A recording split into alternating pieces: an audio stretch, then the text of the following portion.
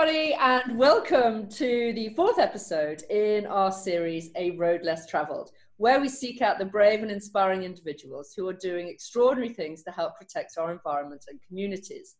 They have said no to a straightforward life and instead stepped out to make a difference to both our beautiful Earth and indeed all the characters they meet along the way. So today we zoom south to the continent of Africa and my favourite country of all, that being Zimbabwe, a place where I indeed spent my gap year, so forgive me if I keep going down memory lane. Zimbabwe clearly has not been on the map due to the destruction of Mugabe's years, but we are here to try and change just that, as the country is calm and after the COVID, it is ready to receive visitors once again. Today, we are going to meet the legendary Andrew Connolly, our iconic Zimbabwean warrior, and the gorgeous Flic, who is helping Andrew run Antelope Park. For those of you on Zoom, you can see this chaotic pair. Flic obviously is the glamour. Andrew is the old gnarly, wizened rhinoceros in the photo. Wisdom, the age. Anyway, Andrew, he has seen his shape in all sizes, in all shapes and sizes, from the thriving pre-Mugabe years. God, when I was there, the fields covered in glorious mangoes and tobacco, the tourist industry thriving. You know, God, can you remember those days? Oh, I bet I'd be shocked if I came back. Anyway, today, as we know, Zimbabwe is a different story. The country is clearly not what it used to be, but due to the unbreakable resilience of the characters that live there, and Andrew in particular, protecting and fighting behind the scenes, he has invested in people and places, and that is why we're talking to him today and about Antelope Park. Flic, in contrast, is a true English rose. Like many of her forebearers, she fell in love with Africa and she never left. She is now helping Andrew run all the volunteering aspects of the business, and we will hear more about how that runs as we go through this little podcast. Antelope Park. This is home to the Alert African Lion Environmental Research Trust, which focuses on many exciting conservation and community projects, which include lions, elephants, horses, interwoven with healthcare and clinical initiatives for the community. It is an inspiring thing that these African wizards have put together. So, hello Zimbabwe, hello Andrew and Flic. Let's get started. Let's get the party started with Wizard Rhino. Andrew, so you are the Wizardol character, the true Zimbo. So come on, just give us a brief history of your fascinating past. All right, you've covered quite a bit. Born in Bulawayo in Zimbabwe, Millie, in 1951. 1951? The son of a pioneer grandfather who came with Cecil John Rose's columns in 1894. Last of 9 children, big families in those days. So you're quite right. I experienced the wonderful Zimbabwe that you knew from 1951 up till 1980, and for a time after that, where it was in those days the second wealthiest country in Africa, with 5% unemployment. And today, sadly, we're at the stage where we are now one of the second poorest country in Africa, and with a 95% unemployment. Hence, I had an amazing upbringing, an amazing country, but it's in my blood, it's in my bones, it's in my heart. And one of the main things that I want to do, Millie, is to impact positively on people's lives and conservation in this country that is still my home, will always be my home. And that's why I stayed in Zimbabwe. A majority of the European population left, probably 95%, but which leaves even more work for those of us that are left here. And so through the volunteering program and the various businesses we run, really from Cape Town up to Egypt now, it's not just Zimbabwe. Obviously, that's where my first passion is because it's home, but the need is across Africa to make a difference, to help people and to encourage them, and to interlink conservation and community programs. So it's something I love doing. It's something I wake up every morning excited about. And I just love having I think one of my biggest inspirations is having someone like the English Rose sitting here next to me to work with and to see her excitement and belief in the future. So that's who I really am. We've lost, we were big cattle ranchers up until 2002 with a lot of ranches and a lot of cattle, a lot of homesteads, and we lost all that overnight. So it was really starting from scratch again at about 50 years old. So, which, hold on. So the yes. cattle ranch, was that destroyed in the Mugabe years? So that finished then? Yeah, my father bought the first cattle ranch in 1939, and we built and developed up to a total of 120,000 acres. The big thing is that we employed several hundred people. We worked closely with our communities, building schools, giving them grazing, dipping their cattle, planting crops for them and all that sort of thing. But that isn't what the Robert Mugabe government wanted. They didn't want people to depend on us. They wanted people to depend on them. And then, of course, that's all mainly gone to politicians and stuff. But so, yes, that was started. And then we built up and built up and built up. But we lost it overnight. So Friday night, we had it. Saturday, it was gone. Basically, that's how. It wasn't just me. There was 4,500. Yeah. But we kept, honestly, I mean it, Millie. We kept going. I think it's in my genes. My grandfather left Scotland at a 16-year-old and ran away from home and came to Africa. He walked up from Johannesburg to Bulawayo with a donkey to catch the pioneer column. So I think it's in our genes. And, you know, there's nowhere else I would go. And I would never betray my father and my forefathers by leaving the country of my birth. So is this Antelope Park still on that land? Still on No. No. Okay. I lost, all that went. That was in southern Malabila land, right in the area where Cecil John Rhodes is buried. My father's buried 10 miles from where Cecil John Rhodes was buried.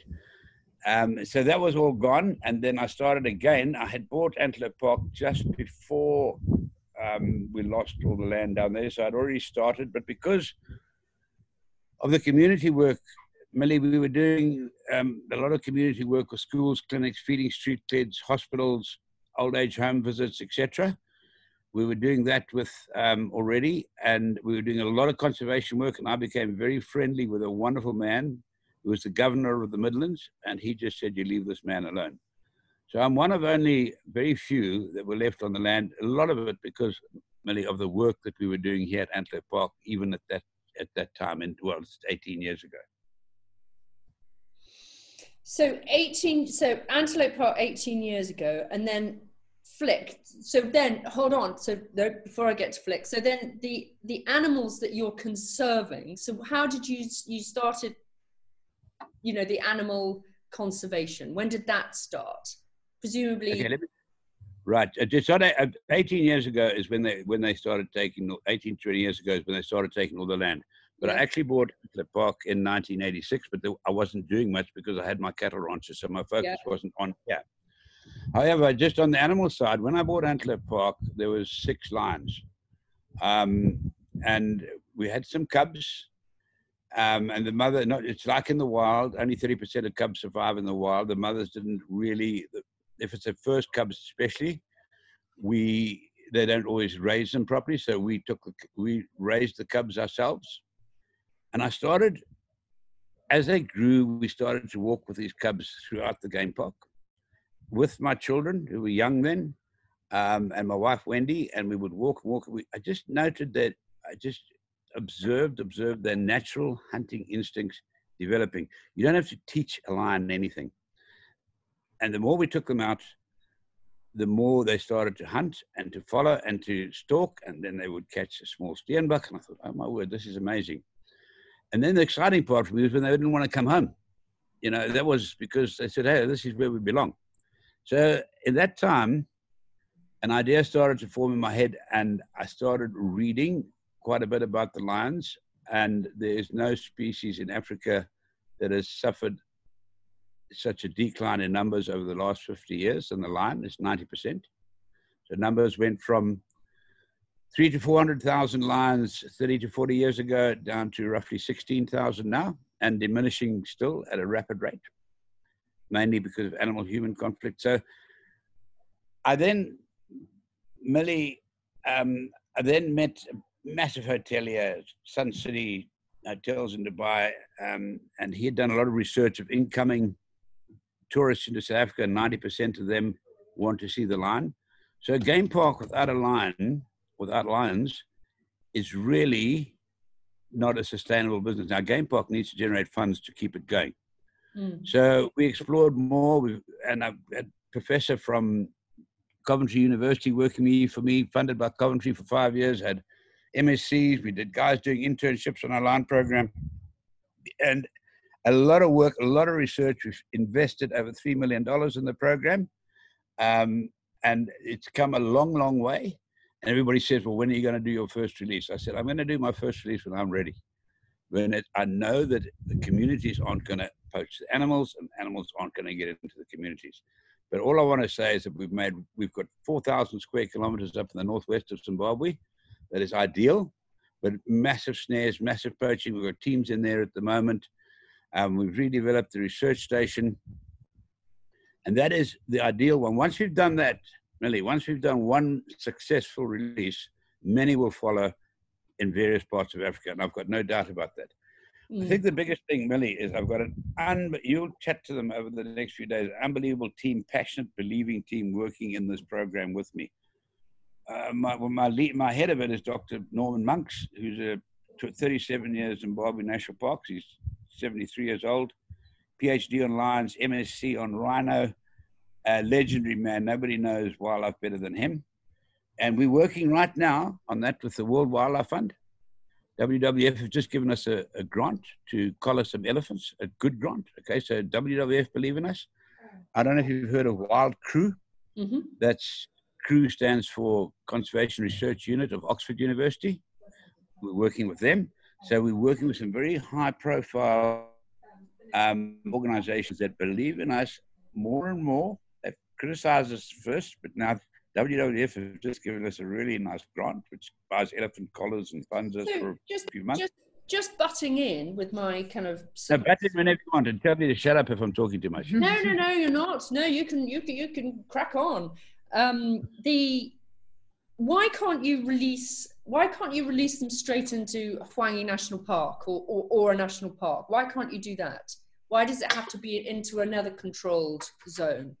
Okay, I tell you why. One of the reasons we don't do that, if a lion wanders out of Hwangi National Park and it goes into the communal area, which Hwangi National Park is completely surrounded by, it's immediately shot. Okay, if it kills goats or anything like that, or a hunter or somebody like that will shoot that. And in fact, Millie, lions are called and enticed out of some of the game parks in Africa specifically to be hunted or to be put down because of the value of their body parts for the overseas market. So eventually it needs to be, I know people don't like it because of the romantic idea of wild game roaming all over Africa, but it needs to be a couple of 100,000 acres of fenced area. We're working on some very smart technology with American universities and so on, where the lions will be collared, but it's also, it's completely humane. But if a lion gets near to the boundary of the park, that Millie would then give it a small little shock and it will go back. And they only need one or two of those and they soon adjust. It's like a dog. Our dogs have one. Okay, so I don't feel too bad now. So Millie, if we put this together over the next few months and we're working with top universities and top technology guys, it could transform the conservation of Africa. You could put it on the matriarch of an elephant herd, the cow, because they will all follow her. And if she got to the boundary of the park and got a shock, she would turn around and go back. And the rest of the herd would follow her. You only need to do one. And these are the elephants that are getting shot because they're destroying crops. It could transform the conservation of Africa. It really could. Well, that's exciting. So that is hugely exciting. So, but on Antelope Park, how many lions have you got now? I have just under 80 lions. We feed 2.5 tons of meat a week. They are in nice big enclosures, way bigger than what's necessary, required by all the different societies. 40 to 50 of those are ready for release. Okay. And people said, well, why have you got so many? I've faced huge criticism over the years, but people don't come and look and they don't see what's going on.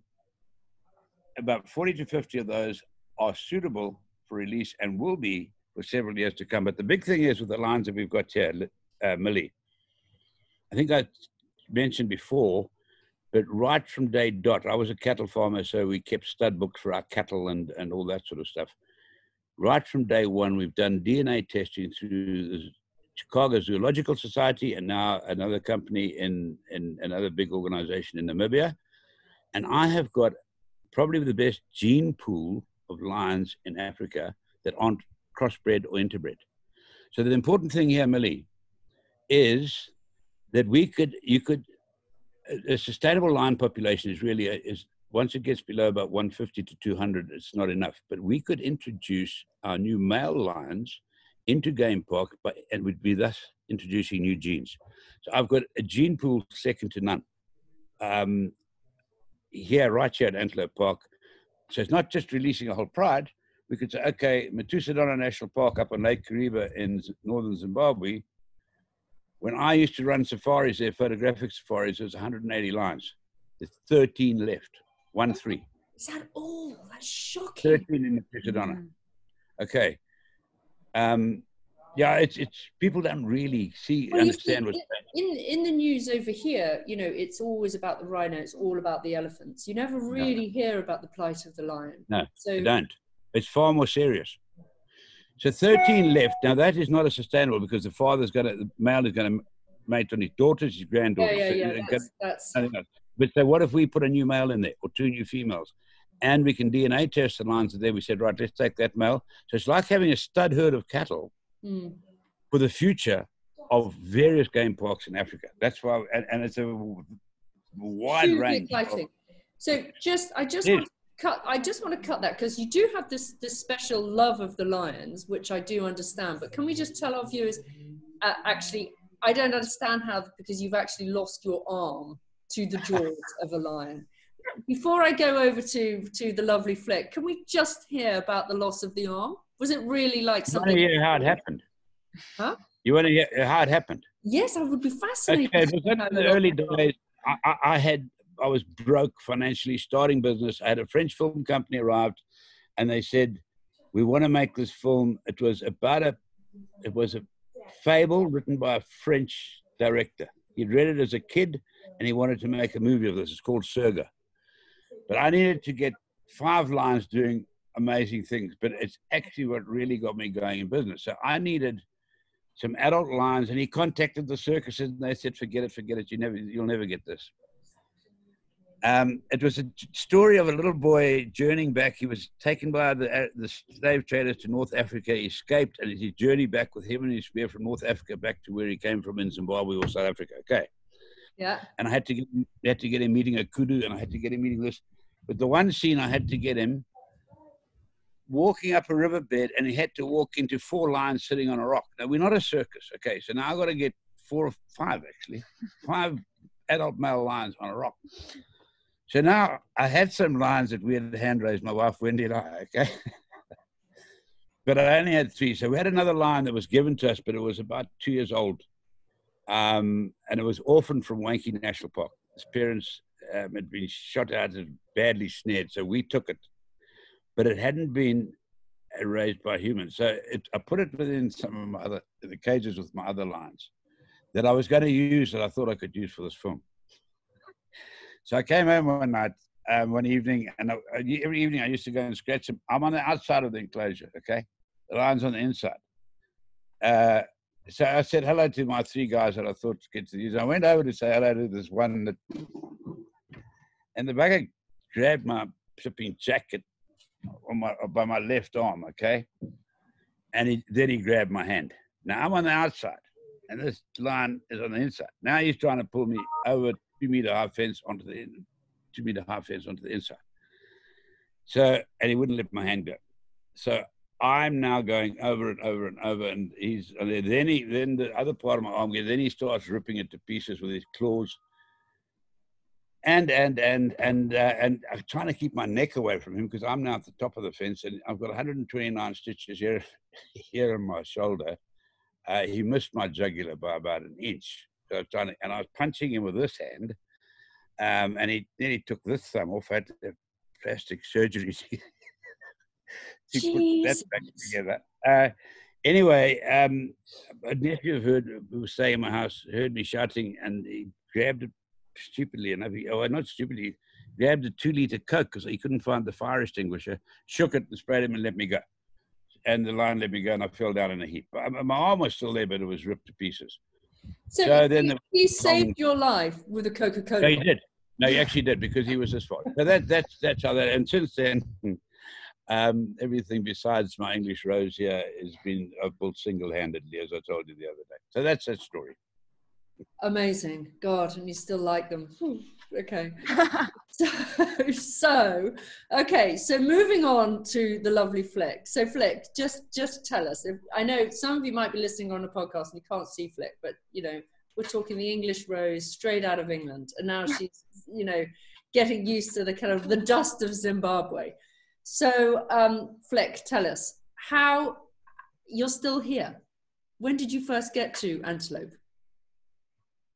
So I first arrived at Antelope Park at the beginning of 2018. So it was during my gap year, and I was 18 at the time. And I had originally, about 3 years prior to that, I did a school expedition to Malawi. And as part of that Malawi expedition, we were renovating classroom blocks and working with the rural community out in a village there. And it was as part of that trip that we went on a safari. And that was the first time that I saw the African elephant, and I saw a hippo.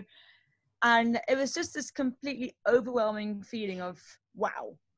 I don't think I've ever kind of felt that amazed and just awe-inspired in my entire life. So it was there and then I decided, okay, I need to see more of this country.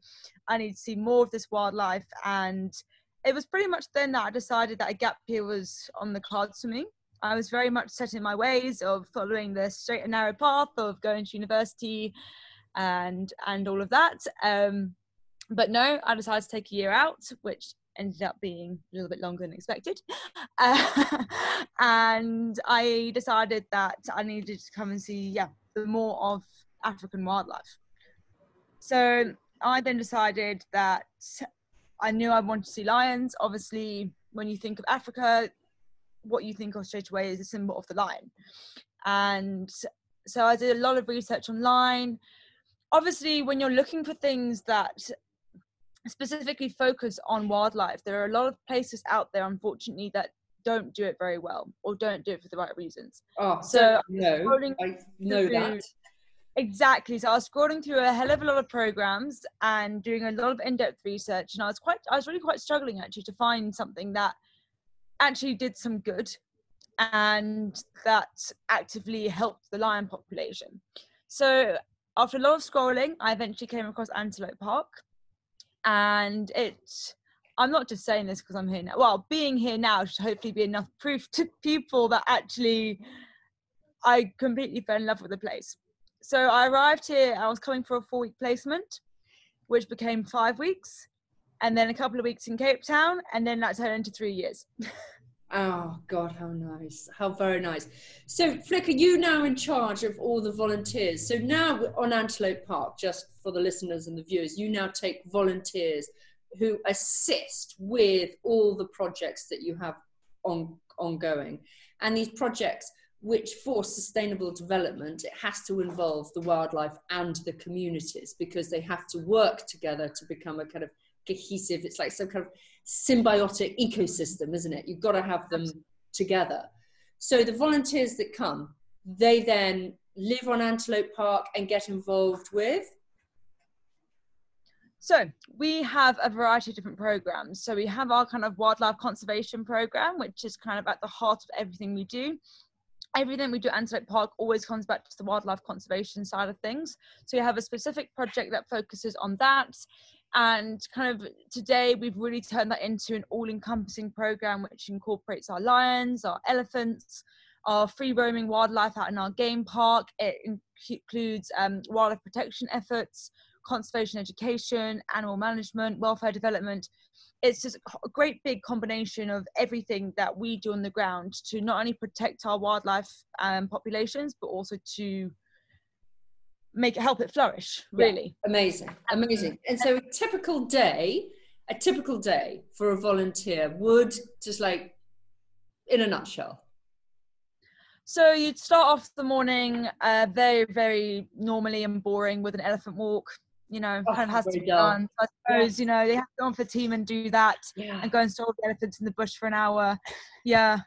Yeah, sorry about that. Yeah, that's not nice. Yeah, no, it reminds me of what I do every morning, walking the dog. In fact, exactly. So we start off with the walk up with the elephants. A big part of working with the elephants is, again, the behaviour enrichment side of things. So our elephants spend the whole day roaming the park, and they'll be out from 6 in the morning till 6 in the evening, completely free roaming. And our elephants are free roaming. We actually got them as orphans back in the 2000s because of a drought.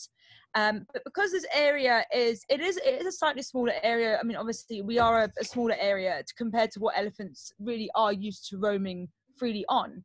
So behavior enrichment activities for the elephants are really important. It stimulates their natural behaviors, and that can include anything from new scents, new smells, taking them to water. They get really, really stimulated when they're swimming, and it's the most incredible thing to see. If you've ever seen an elephant swim, my goodness me, it's the most incredible thing you'll ever see. So that will start with the elephants and some behavior enrichment there. No, I was just visualizing the elephant swimming, but I'm not going to. And then the mid-morning activity will then be anything to do with animal management. So it'll be the really important stuff like making sure the lions have got water, making sure that they're clean, making sure that any boma and fences are fixed, and all the kind of the nitty-gritty kind of hands-on animal management stuff, which is really important to obviously keeping our animals healthy. And then in the afternoon, they could be doing probably what is the most important thing that we actually do here. Well, in my opinion, everything we do is obviously important, but the wildlife protection side of things is just completely vital. So, and that's also how our horse project also combines with kind of wildlife protection, is simply having a presence on the ground, whether it's on foot, whether it's in a vehicle, whether it's on a horse, however it is, having that presence consistently on the ground is a huge deterrent to anyone who would be planning to come in and potentially leave some very nasty traps for our animals. So everything that we do then in anything that involves our game park is in essence an anti-poaching and wildlife protection tool. So we also do boundary patrols, we do snare sweeps, so we're looking for specific wired traps. So wired traps, it's a very cheap way to potentially snare an animal. And people can come into the park and they can leave these traps on the ground, and an animal comes across it, gets stuck in it, and they basically get strangled to death. It's a horrific way for an animal to die. So what our volunteers are doing, simply being on the ground, looking for these snares, making sure there's no holes in the boundary fence, is really quite literally saving African wildlife and communities as well, because that also is where our community project comes in. We do a lot with the communities. Ultimately, our kind of conservation model is we can never achieve true conservation without our local communities on side.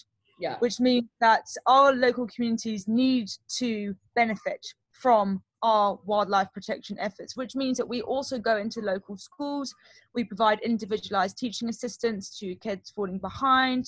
We renovate rural schools. We do feeding schemes, and then on the medical side, we take volunteers into the medical clinics who help out with vital duties that free the healthcare professionals up so they can attend to the more important stuff. Because then if the community can see that we are physically supporting them and helping them, and we are addressing their needs, because that's how our community projects work. We work with the communities to find out what they need. We don't go in there and say, oh, you need this and that. We find out from them what would they benefit from. And then we can then provide the manpower and the resources through our volunteers to address those needs. So what is needed is a continual nice flow of volunteers to really come. I mean, I've always kind of wondered what the perfect time of volunteering. But to me, wouldn't it be lovely if people were there from kind of 1 month upwards, wouldn't it? To really get a feel for the place, get stuck in and make relationships. Definitely. I would say that, I mean, one thing that any volunteer will say is time completely flies while you're here. So you come for a month and then a week, and then what feels like a week later, you're at the end of your placement. Yeah. And what is nice thing about coming for a month is not only do you then get stuck in with your actual project itself, you also then get the opportunity to actually try other projects on offer. I mean, we very, very rarely get a volunteer who comes on one specific project and doesn't go and try the other project or multiple projects while they're here, because that's kind of what we aim to create here, is an all-encompassing kind of fully inclusive experience. Yeah, so they can see and experience this, you know, the kind of sustainable development, which includes all the facets, so they can really kind of live and breathe it all. Definitely, and we always feel that the more someone experiences here, the better. So it's not just if you book to come on one project, you can't go and experience we want them to experience everything on offer. And the more they experience, the more they get a feel for Africa and a better understanding of how conservation and wildlife populations and stuff actually work in Africa. The more that people come and see not only our wildlife project, but our community project as well, then get involved in the conservation education, and they're actively then, they can see the difference that they're making by, even if it's one kid. And we've now experienced it with our community projects, where we've seen, we've had reports of more people actually reporting sightings of snares and sightings of poachers, because they've now been encouraged and almost inspired to go and protect that wildlife population. Yeah, that's fantastic. So when they come and stay with you, they're clearly very busy with that, but just, you know, because we are giving them the full picture, how far are you? So at the weekends, when they presumably got time, you know, to go off, how far is it easy to go to Vic Falls, Hwangi? I was about to say Matepa, but the Matopas, you know, is it easy to get about? Very much so. So we do that. We also, on the ground, we offer trips, and we organise trips to the Matopas, to Victoria Falls. And that's another thing, by coming for a bit of a longer amount of time, you really do have the opportunity to actually go and see more that's on offer. I mean, we say to our volunteers, you simply can't come to Zimbabwe and not go and see the Victoria Falls. That you can't. That you definitely can't. It is a bit of a drive, but if they're willing to leave at 3 a.m, get there by 10, and experience everything that's on offer, then everything is more than doable. And we have great people to assist. We have great people to guide. And we're on hand with a lot of knowledge and expertise on exactly what there is to see in Zimbabwe and how to do it in a safe and secure way as well. We've got an auntie there. Yeah. Perfect. Right. Okay. So moving forward, my job then is to find you lots of Leap VIPers that can just get in contact with you and actually get to Zimbabwe. So, and I think, you know, quite honestly, you know, with the post-pandemic, you know, people have been, you know, they kind of can't go to Asia, you can't go to South America. A lot of people have been coming back to Africa, especially up to Kenya and Tanzania this season. So I can really see that the, you know, the peer influence next year and next year and next year will hopefully turn the tide back from Asia and South America back into Africa, like in my day when it was all about Africa. Yeah, so exactly. I promise I've got your back. I'm in, I'm sold. Not that I ever really left. So we'll be sending them. We can't wait to welcome them, that's for sure. Thank you. Thank